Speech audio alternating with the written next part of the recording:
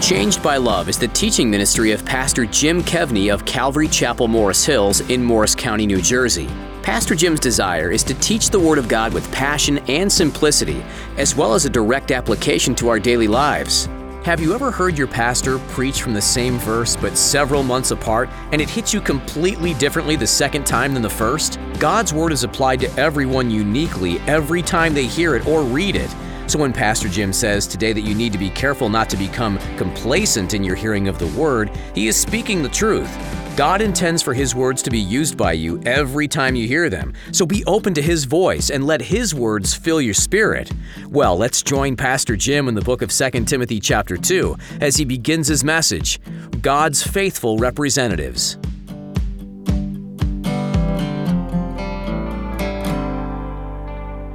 The Apostle Paul is in jail in Rome awaiting his execution, and he's been writing this letter of 2 Timothy to his young protege, Pastor Timothy, who's pastoring the church in Ephesus, where the Apostle Paul had spent a lot of time.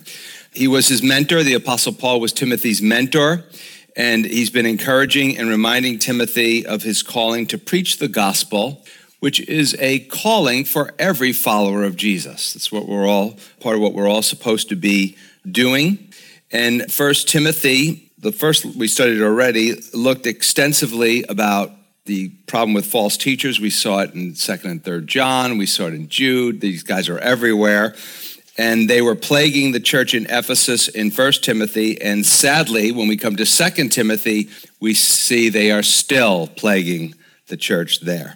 False teachers are hard to stop. We should do a few things, and he's going to talk about we should limit our exposure to them. We should resist them. Yet at the same time, we want to make sure that they are not infecting the church or God's people. And so I've entitled this message, God's Faithful Representatives. And that's what we want to be. We want to be the faithful representatives, not part of the false teachers. So verse 14, I want to read it twice. It says, remind them of these things, charging them before the Lord not to strive about words to no profit, to the ruin of the hearers. Let's go a little slower now. Remind them, well, who are they? They're the followers of Jesus. We talked about them last week in verse 10. Of these things, charging them, some of your versions say, warning them before the Lord not to strive, some versions say fight, about words to no profit. Some versions say about useless words to the ruin of the hearers. And so the Apostle Paul starts out reminding them of what? He reminds them what I told you and what they need to know about the gospel. Remind the people about the gospel. Remind the people about the truth. Don't be constantly, just talking about what's wrong. Tell people what's right. For some people, now it's interesting when you come to church on Sunday. I don't know if sometimes you look around the crowd a little bit and you watch sometimes there's certain things that are said. And for a lot of people, it's new information. Remember the first time, if you've been a Christian a while, you heard the gospel for the first time and you're like, where have I been? I remember hearing that. I was like, where have I been? And so it's new information. For others, it's a fresh reminder of things that we have already learned. Now, the verb tense is keep reminding them. In other words, he's saying, Timothy, and for all of us, the task is never completed. We're to stay at it. So he's telling him, stay at it, Timothy, keep it up, don't give up. And the responsibility of the pastors and the followers of Jesus in the church are to retell to each other, to other people, the apostolic teaching that the apostles received from Jesus, the Holy Spirit, and the Word of God. The challenge for the teacher, though, is not to make up the content of the message. It's a lot easier to make it up than to figure it out, trust me.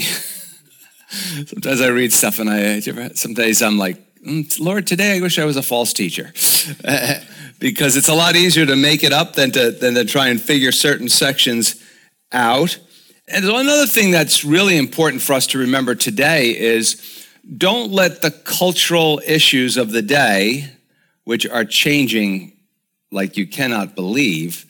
And so we want to make sure we're not letting the cultural changes change the message that we're preaching to people.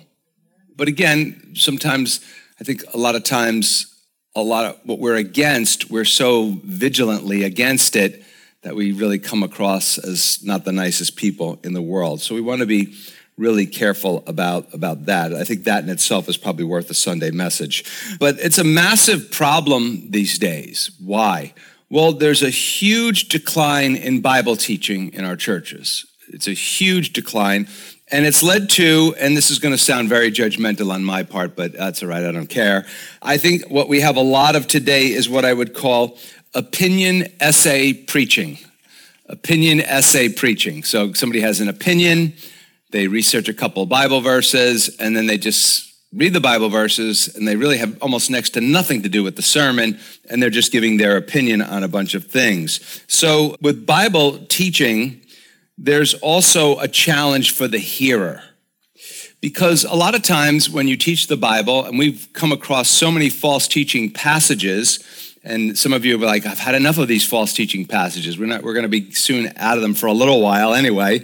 But I think the challenge is to say, oh, I've heard all this before. And I want to warn you, loved ones, that those are the words of an apostate or an apostate in the making. Once we start to think we've heard all that God has had to say and he keeps repeating himself, that means we're sort of insulating ourselves from what he wants to keep telling us over and over and over again. So why do you think God is always, and if you don't know what an apostate is, it's someone who's in the process or has fallen away from the faith. Why do you think God keeps telling us about false teachers over and over and over again? Because they are a plague. Later on in the message, he's gonna call them like gangrene, right? They're absolutely awful. So after that, the Apostle Paul, it says he charges them or he warns them before the Lord. What does that tell us?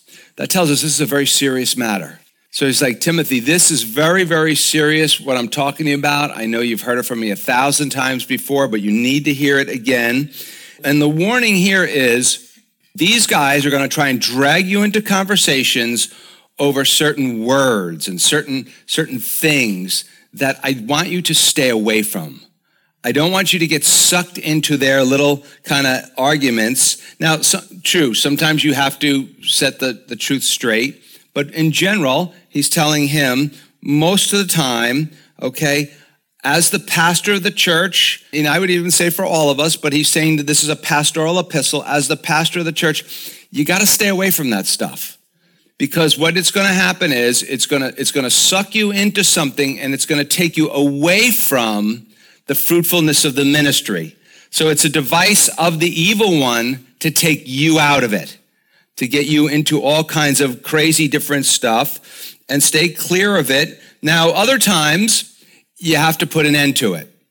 Now, all I say is every occasionally that happens, and people come in or something like that, and I have to put an end to it, and I'm like, oh, what joy.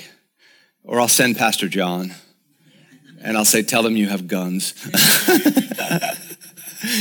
And he used to be a federal treasury officer, so it's okay that you have guns and you know how to use them. Yeah, it's not easy, but it's interesting that most of the quarreling in the first century church and in our churches these days, it's the same in a lot of ways, comes from the quarreling. A lot of the quarreling comes from false teachers or the opinions of people that are, let's just say, not biblically informed, or they just want to pick and choose, cafeteria Christians. They want to pick and choose what they believe and what they don't. And they're often from people who abandon or change the word of God. And he's saying, be very careful of these people. Very, very careful. Don't just react. Think about how you're going to deal with this situation.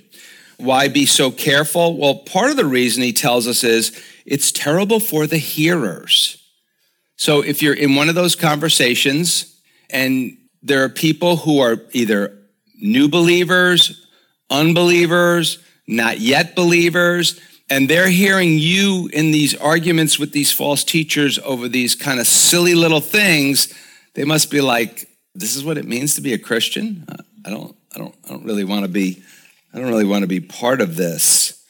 And so the Apostle Paul knows that certain kinds of debates are just going to confuse people. And they are not beneficial at all for the church.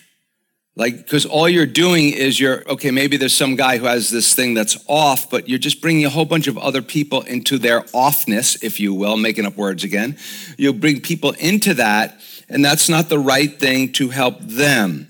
Now, the skeptic will automatically say something like this. Well, here we go. We have a Bible inconsistency. The Apostle Paul argued for the faith at various points in time. Jesus argued for the faith at various points in time. And I would wholeheartedly agree. I think what he's telling Timothy here is to make sure you understand the difference between arguing for the faith and being argumentative. They are two entirely different things. One is making a case for the faith, and one is just insisting on being right, or making sure that the other person knows that you're right and they are wrong. Now, the skeptic will say, Jude told us we are to contend for the faith. Remember we studied that? Contend for the faith. Jude said contend for the faith. He didn't say be contentious. He said contend for the faith, not being a person who's constantly provoking an argument, not being a person who's constantly being difficult. Now we come to verse 15. I'm going to read this one twice too.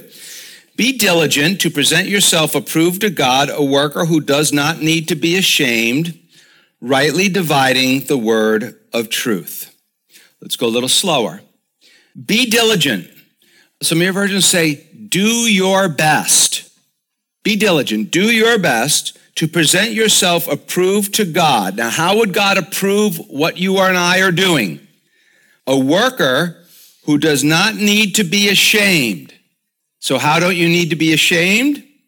Rightly dividing. Some versions say correctly explaining or correctly teaching the word of truth. Now, I love the wording at the beginning there. I love it. Be diligent or do your best. I absolutely love what he's telling him. And what is he telling him? I find the words be diligent and do your best to be interesting, inspiring, and challenging. Why? Do not give this kind of stuff a half-hearted effort. This is very serious stuff. You need to really think this stuff through. You need to pray this stuff through. You need to confront someone on these things, right?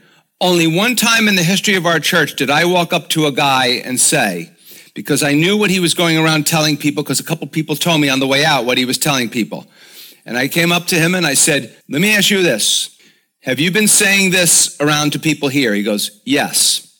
I said, you are not to say that anymore to the people in this church. It was totally false doctrine, false teaching, the doctrine of demons. And I said to him, you're not to say that anymore. And he said, it's a free country, it's my opinion. To which I said, well, this is private property and you are no longer welcome here. And he said, you can't kick me out of here. And I said, you want to see me do it? I said, I can do it. And not only that, I can have the police remove you if you would like. So let's walk to the front door and let's walk out right now. And he walked out the door. I've never seen him since. I don't know if we got a special visitor. I have no idea. But that was the end of that. But other than that, in all the 18 years I've been here, anytime I've known there's been some false teaching walking around, a lot of times I've prayed about it, I've talked with people about it, and for a lot of people, it's just the result of what? Bad Bible teaching they came from. They came from opinion essay preaching. They came from stuff where they were led astray, and I said, why don't you just hold off on talking that, and in time, let's just see if you feel the same way, and sometimes we'll meet again at a later time, or else they'll go, you know what, I really was taught some bad stuff. And I'm so thankful that we're just going slowly through the Bible, and God is making it clear to us. I think a lot of times, a lot of people are too casual about their faith. And Jesus and the apostles never called us to be casual. Do you ever get that feeling from the Bible, that you're called to be casual? No, we're called to be responsible. We're called to be all in our faith. So we might even say this is a self-disciplined faith, persistent and zealous, with a sense of urgency in getting the gospel out to people. That's why I would encourage you, even if you've never been on an outreach before, come out with us the first Sunday in June after the services. Just come on out. Don't worry about it. It'll be like, I don't know what to say. Don't worry about it. Just come out, hang out with us. You can hand somebody a bag, an invitation to the church or something like that. You can do that. Tell people about our radio station. Just get out there and start talking to people, and you'd be amazed. It's not as difficult as you think, and you'd be amazed how much more you know through coming here and learning the Bible than you actually think that you do. But don't get in arguments with people. It's not worth it. That's how, he says here, you present yourself approved to God, a worker who does not need to be ashamed. A wholehearted, word-based faith is nothing to be ashamed of. What you do is you speak to people the truth of the Word of God, and you leave the rest up to God. So Paul says we plead with people to be reconciled to God, and then what do? We go home and sleep like a baby, okay? We trust it all to God. We say, Lord, I've given them the information, and now it is between you and them. The tone here is of a faith that is taking very seriously of a dependable worker. In other words, this is a faith that has been approved by God. It is passing the tests. And I think a lot of times what happens to a lot of us is the first time we really try to talk to somebody about God, we don't do so well, do we? And then we think, oh no, I can never do this again. That's exactly what the other guy wants you to think. Well, God wants you to go, here's the problem. You weren't trusting in me. You started talking, but you weren't talking and praying at the same time. Or you had an agenda with the person instead of just really kind of hearing them and listening to them. And in this day and age, you're going to have to listen to a lot of gobbledygook, right? But you'll find that if you listen to most people, that they will give you the opportunity to speak. You go, I don't know what to say. Blue cards out on the table. What is the gospel, right? Take those blue cards with you. You can even read it to them. You can memorize it in 60 seconds, but read it to them and say, here. And if you come to church someday, it's good. There's our church address on the bottom. Hey, if you see me, let's sit together. That's it. That's it. You just tell them the good news of Jesus Christ. And so perhaps the Apostle Paul is comparing true gospel faithfulness to the false teachers and the phony Christians who will be ashamed at the second coming. And this is a thing that's happening right now, and churches all across America are seeing this right now. When we talk about false Christians or false teachers or something like that, our current culture, the current economy is weeding out the true Christians and the false Christians. If you will, the sheep herd is getting thinner. Now you say, no, well, sometimes there's nowhere to park here when we come here, Pastor Jim. Well, the reason is, I believe this with all of my heart, that we teach the Word of God, that we teach the Bible. I told the people that were here when we came out of the COVID thing, I said, don't worry. If we got to preach the church empty to watch God preach it full again, seen it before? Hopefully we won't see it again, but maybe we will, right? And so that's the way God works. Now, this is an important point for every pastor and every follower of Jesus correctly explaining, because you don't get into the opinion wars. And it's interesting, the term literally means cut straight. Cut straight. Don't build the road to Jesus like this way, right? Don't make it all zigzaggy. Just tell people how to get to the foot of the cross, how to look up, seeing Jesus dying for their sins, not for our sins, for their sins, for your sins, for my sins, but make it personal and put your trust in him. And so he says, correctly explaining, cutting straight the word of truth. Now, from the beginning, the church started where? Well, they were meeting in the temple. Or then they started to meet in houses and in churches or out in rented buildings, out in public. And remember that Christianity is word-based. It is Bible-based. When you're able to even know a few scriptures, there is power in the Word of God. And don't forget that. And so this is a metaphor interesting when it comes to this cutting straight the word of truth that Bible scholars can't seem to agree on. I would just say in the context of this entire passage, which really began last week, the point seems to be strive for accuracy. Be simple and shoot straight. Be a straight shooter. Don't be like, I was wondering what he's talking about. If people walk away from talking to you and go, he said I was a sinner and need a savior, and his name is Jesus, right? As arrogant and as nasty and as judgmental as that might sound, bravo. Bravo, that's what it was. Also, simplicity. The last verse and the next verse both encourage us to avoid the silly arguments, to avoid the debates. Watch Jesus, people ask him questions, and he's like, okay, and then he talks about something else. You know, I found this to be a good tactic to people. When people ask you a question that is going to is just going to take you way off base, I'll just say this to them. Can we come back to that later? Right? We'll never come back to it.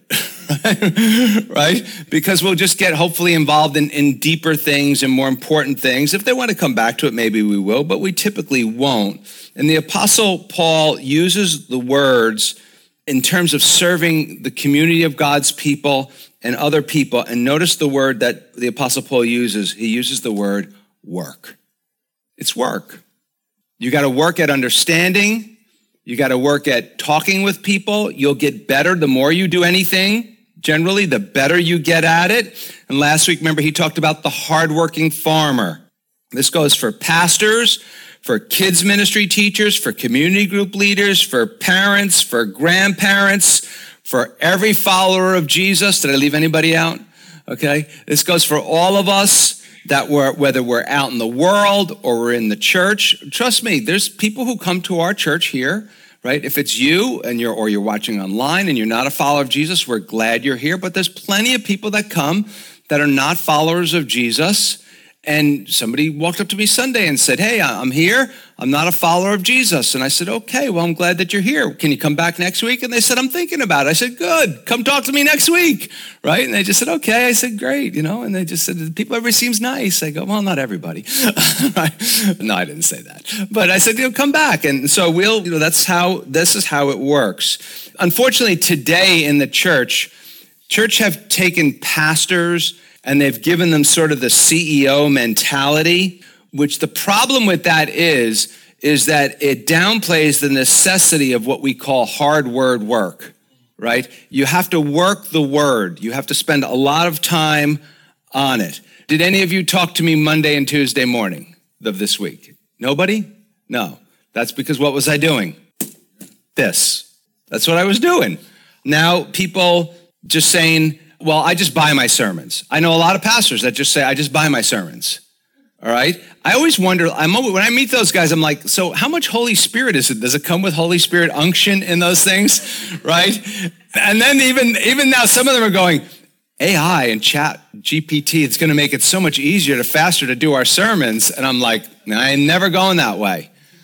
We're going that way because I find the best stuff in the sermons that I give anyway, which if there's any best stuff, I have no idea. But I find the best stuff comes when I have no idea what to say. Like when I'm like, Lord, I know this is plain. I know this is simple, but I just don't know how to say it. I don't know how to word it. I don't fully understand it, or I understand it in my head, but I don't know how to explain it to people who do it.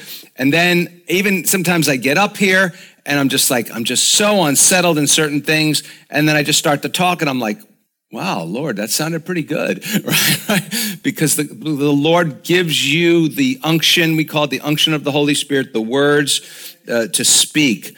Now, when you buy sermons, I can tell you what, they're very easy to listen to. They're very easy to listen to because you're not going to find them really being hard-hitting at all. While Jesus and the apostles were often very controversial, but they were always very God-centered in their preaching. If your goal is audience approval, you will fail to have God's approval.